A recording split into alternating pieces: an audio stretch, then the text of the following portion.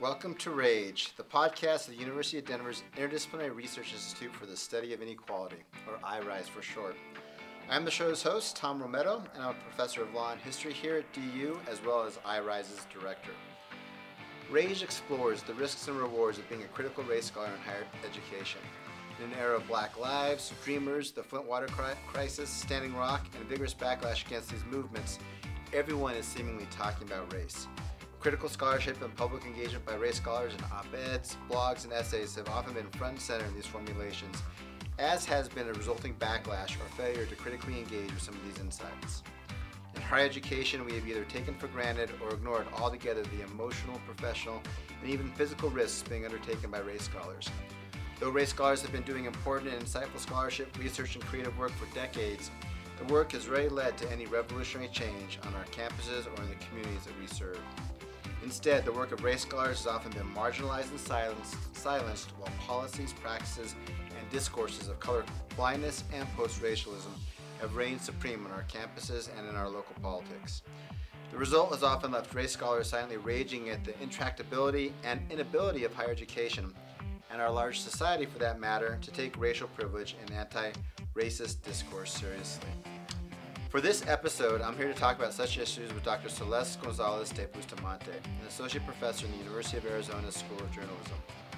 Dr. Gonzalez de Bustamante is an expert on the history and development of television news and media in Latin America, with a particular focus on the U.S.-Mexico borderlands and violence against journalists in Mexico that arose out of her more than 16 years of work on commercial and public television covering this region.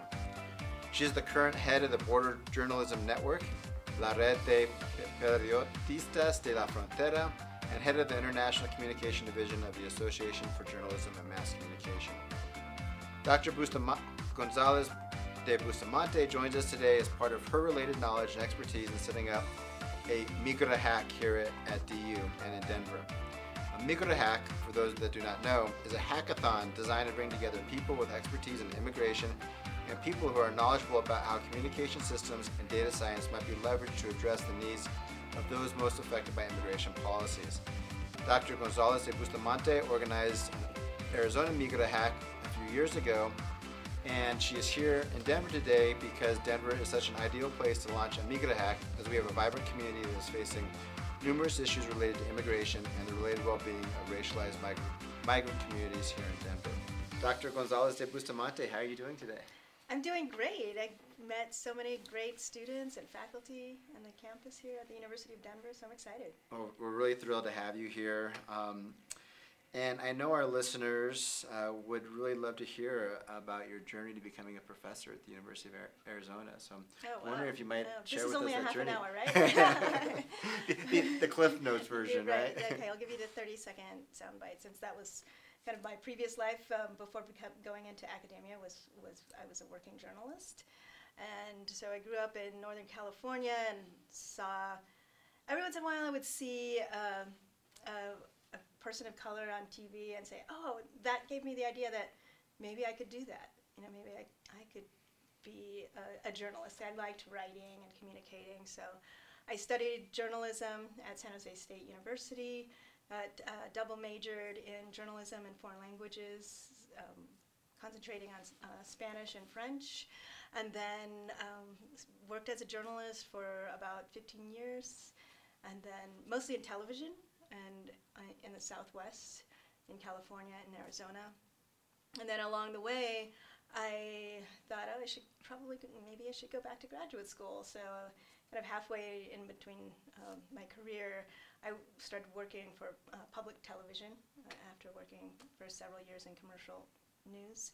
And then went back to graduate school, got my master's in Latin American studies, and really fell in love with questions having to do with the borderlands and borderlands theory and what was happening with the media and the border. And then I ended up going and getting my PhD in history at the University of Arizona as well.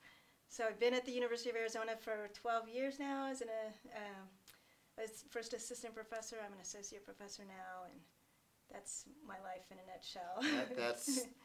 It's sort of quite a journey, and I sort of have a whole bunch of follow-up questions from that. But we only have a limited amount of time, but Yeah. I'm actually curious, when you were growing up in Northern California, and prior to entering academia, when you sort of saw, what was it like? What was the media like?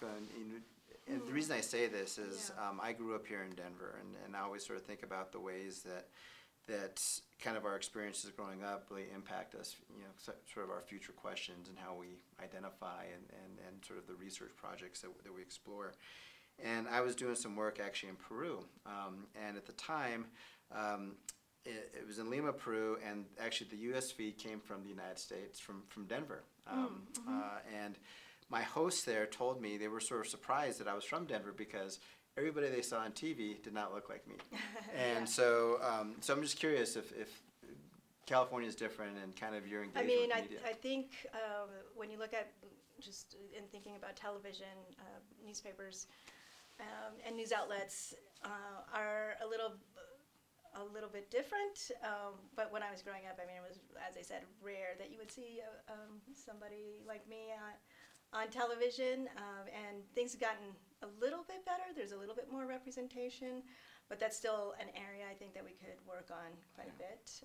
More representation in newsrooms and also in management, so that we have kind of the news actually ends up looking a little bit different. So the coverage is what I'm talking about, ends up including more people, more voices, which was the case when I was growing up in Northern California. There was like certain elite viewpoints, not a lot of voices from people of color, and certainly there's the economic side to that. Who gets to be given a platform to talk about whatever their ideas are or their expertise. So I think there's still a lot of room for change in that way. Sure. You talked as part of this journey that you began to make the shift to academia. You pursued a master's degree, ultimately a PhD, and you had spent 16 years as a journalist, very public, high profile, at least very public sort of engagement with the world. And then you started to think about academia, which historically, for many of us, doesn't have that same sort of public sort of presentation. Or at least the public profile might be one that's not so obvious. So what was really kind of behind that shift and that change? Well, that's a great question, because it wasn't like when I was an undergrad, I thought, oh, I'm going to be a professor someday, I'm going to get a PhD. I was like the last person, really, maybe not the last, but unlikely person to get a PhD and work at a Research One institution, just because it wasn't even kind of in as a possibility. So that kind of tells you something about kind of what we expect of ourselves and what we think is possible. So I'm straying, but I think as a professor of color on a predominantly white institution, I try to be a role model. At least I'm a professor of color there, and then actually allow students or encourage students to think bigger than what they might be inclined to do, unless somebody sort of like encourages them to push their boundaries too.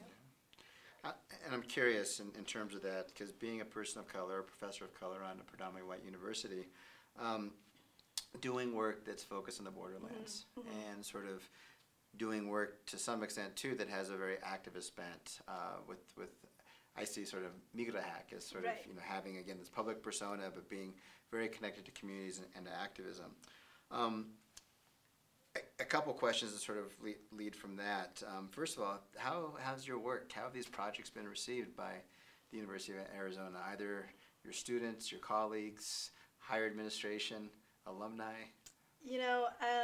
I was warned that some of this I started getting involved in before getting tenure, so I was sort of warned by some faculty that this might be a little too political, just be careful about that. But I never felt that I was being discouraged or anything like that. It's just that I think people these were non-professors of color, I don't know if that had anything to do with it, but just I think maybe they were trying to look out for me, but I just felt like it was so important to talk about certain issues at the time. SB 1070, the Show Me Your Papers law in Arizona, which Colorado has something similar, had just passed at the point when I was starting to go up for tenure, and I got involved with another professor who looks at some of these issues from a sociology standpoint, Otto Santana. He's very well known, and so we got together, we worked on an edited volume on Arizona Firestorm that brought in media experts and sociologists, ethnic studies perspectives to talk about what was going on in Arizona, but also to use sort of an Arizona, I think conservative forces use Arizona as a laboratory, so we were using it as a laboratory too for getting the scholarship out and trying to inform people about, why it's important to know what's going on, really. Yeah, and do this as an untenured faculty member? Yeah, wow. Yeah, so. That's amazing. I don't think it really came into play in a negative way with how my tenure, package was looked at. If anything, it was probably viewed in a positive way. Yeah. So I'm grateful for that. Do you organize as you're thinking about these projects, and from your very early age? It seems like you're resistant to disciplinary boundaries, and you're really looking to collaborate, yeah. Right, with other scholars, activists in this work. Where do you think that comes from? That's a good question. Yeah. I think it's just because I'm interested in everything. Okay. From childhood, and also my training as a journalist.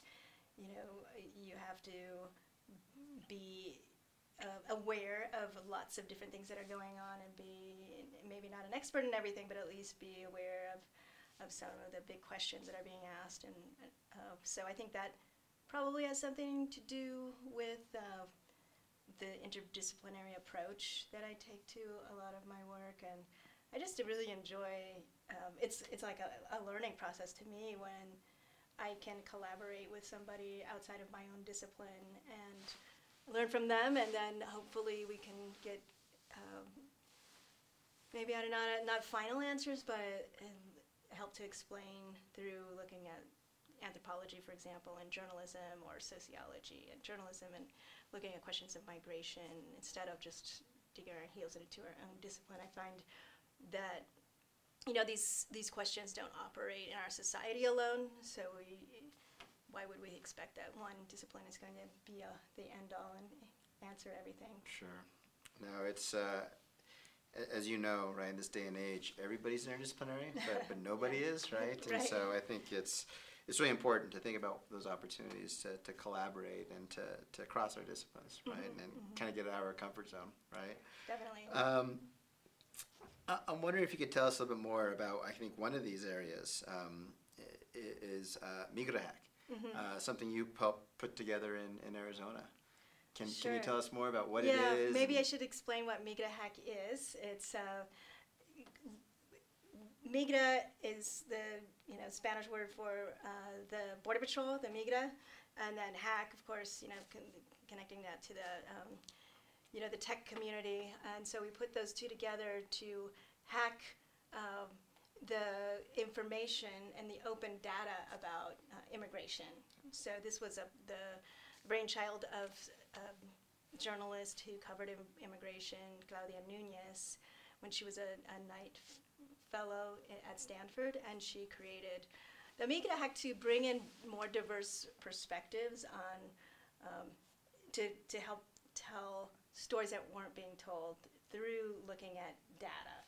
So what the MigraHack does is bring together in one place for a couple of days computer programmers, like computer experts, web developers, web designers, journalists, activists, community partners, people from community organizations, and put them all into one room, and they all look at the question of immigration, but come up with their own specific projects.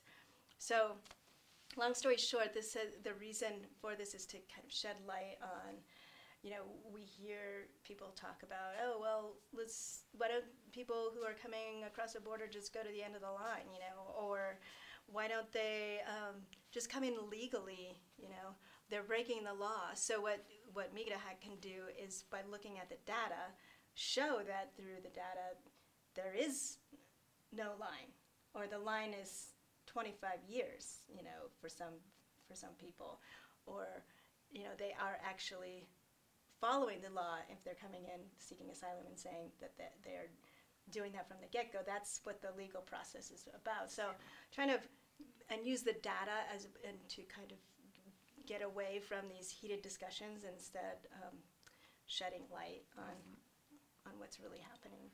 Tell me a little bit more, because I'm really curious about this idea of storytelling, right, and using the data to tell the stories. How's it shared? Is it shared through blogs, through op-eds, through public media campaigns? Like, what's the dissemination? So it's been all of those. Okay. It kind of depends on what the teams are that are created through the MigraHack events. So we've had cases where we have people from more traditional media outlets team up with web developers, and then they put together their own projects and then disseminate it through their own media outlets, like a public television station or a commercial news station. Or, in some cases, it's a community group that puts together a video, for example, and then they put it on their website. It could be people blogging about what's happening through the MigraHack, and then just actually people reporting on the MigraHack itself. So that's one of the beauties, I think, of the MigraHack, is that it's very flexible. So in thinking about Denver bringing and Colorado having its own MigraHack, it's really what people here in this community want to do with it and how they want to disseminate the information. One of the things, and I know you'll be coming back to DU in the fall at some point, but if you were to come back 5 years from now, down the road, and given kind of your own experiences in Arizona with the MigraHack, what might be some things you'd like that would be indicators of its success? Well, I guess this might be hard to measure, but I think it would be an indication of success is people having a better understanding of what's happening in Denver and what's happening in Colorado with respect to immigration and migration. I've heard from my colleague Lynn Schofield-Clark that there are an average of 276 people a day who come to Colorado. So I'm wondering, in Denver, where are they coming from? And do people actually know that at this point? But MigraHack would help to maybe shed light on that. Yeah. The other thing that I would hope for in 5-10 years, I guess, would be that the journalists would have more skills in terms of how to use data visualization tools and how to approach data in a way that you can tell stories, as well as training for people who are in the communities, who are doing the work in immigrant communities, so that they can tell their own stories as well. It sort of seems to me, and I'm curious your thoughts too, as you help to build something like this in Arizona, and as we're hoping to build something that's successful in the ways you've defined it here in Colorado, what role do institutions of higher education play in fostering this and housing it and being a site? I'm not quite sure, like, moving forward, like, what would be sort of your words of wisdom about what we at the University of Denver can do to ensure that it exists long into the future? Well, I mean, I think that universities play a critical role in putting together events like this, because universities are in a unique position where they have the expertise and scholarship, so real evidence-based research and the data, and then on whatever subject it is, migration, you name it, and then universities have the connections in the community, and then they have the students who are learning about this, so that they're in this unique position and a responsibility to play that role, so that they can connect communities with students and scholars so that you're creating knowledge, and then everybody's learning from one another. Yeah, it's institutions of higher education are so important, right? Kind of as a site, kind of to make that happen. Mm-hmm. If I could jump in here. Absolutely. From what I can tell, just being here, not even 2 days, is that there's great interest here. There are professors in all sorts of disciplines, from journalism to law to sociology, who are very much committed to this kind of work, and the students seem really engaged, and so I see great things for this event here at DU. I think we're excited. We're excited about having you here and to help us think this through, because I do think it's something that we at DU want to hopefully support well into the future. Just a couple more questions for you. Sure. And the first one is this. Rage is the title of this podcast. Mm-hmm. As a professor of color, as a journalism professor, as a historian who has looked at the borderlands and looked at issues of violence and racialized violence in your own scholarship, in your own activism, what does rage mean for you? Oh, rage. I love the name of the podcast. I think to me it's the energy. It's the energy that you bring to whatever you're doing. And to me also it kind of has this edgy feel to it, or edgy connotation, where you're trying to not just bring energy but sort of unseating maybe, and turning things around and having people look at things in a different way, and maybe even, I know if I could go so far as to say, having some social change and social justice. That's the feeling that I get when I hear that word. Yeah, well, thank you. we hope that's the case. I mean, I think there's so much important work like yours that is happening, and trying to reimagine the university as sites to make this change happen. So thank you for that. Of course. One final question, and really it's any sort of final thoughts, reflections, or affirmations that you would like to share with our listeners for this episode. Well, as a historian and as a former working journalist, somebody who's done this for more than a decade and a half, I have come to see the history of journalism is somewhat of an extractive enterprise. And that when I say that, I mean journalists coming from maybe elite media and going into communities, getting information, getting stories, and then sort of extracting them and not really giving back too much to communities. And I think that's part of the reason for the decline in interest, perhaps, or credibility in journalism. So my approach now is to be more inclusive and engaging with communities, and that's why I really feel deeply and am committed to projects like Make It a Hack, where we're involving the communities about which we are reporting. So it's not just taking from those communities, it's including those communities from the very get-go as to what issues they want to be covered, and how can they play a better role, or a more critical and important role in how stories are being told. Dr. Gonzalez de Bustamante, thank you. Thank you so much for the opportunity. Really appreciate your wisdom and your thoughts, and we look forward to building on everything you've done, so thank you. We have reached the end of another episode of the Rage Podcast, brought to you by iRise at the University of Denver. Connect with us at www.du.edu/iRise. While there, don't forget to sign up to our newsletter and to hear about our initiative to create new pathways, partnerships, and practices to racial justice in Colorado and the Rocky Mountain West. Thank you. Thank you.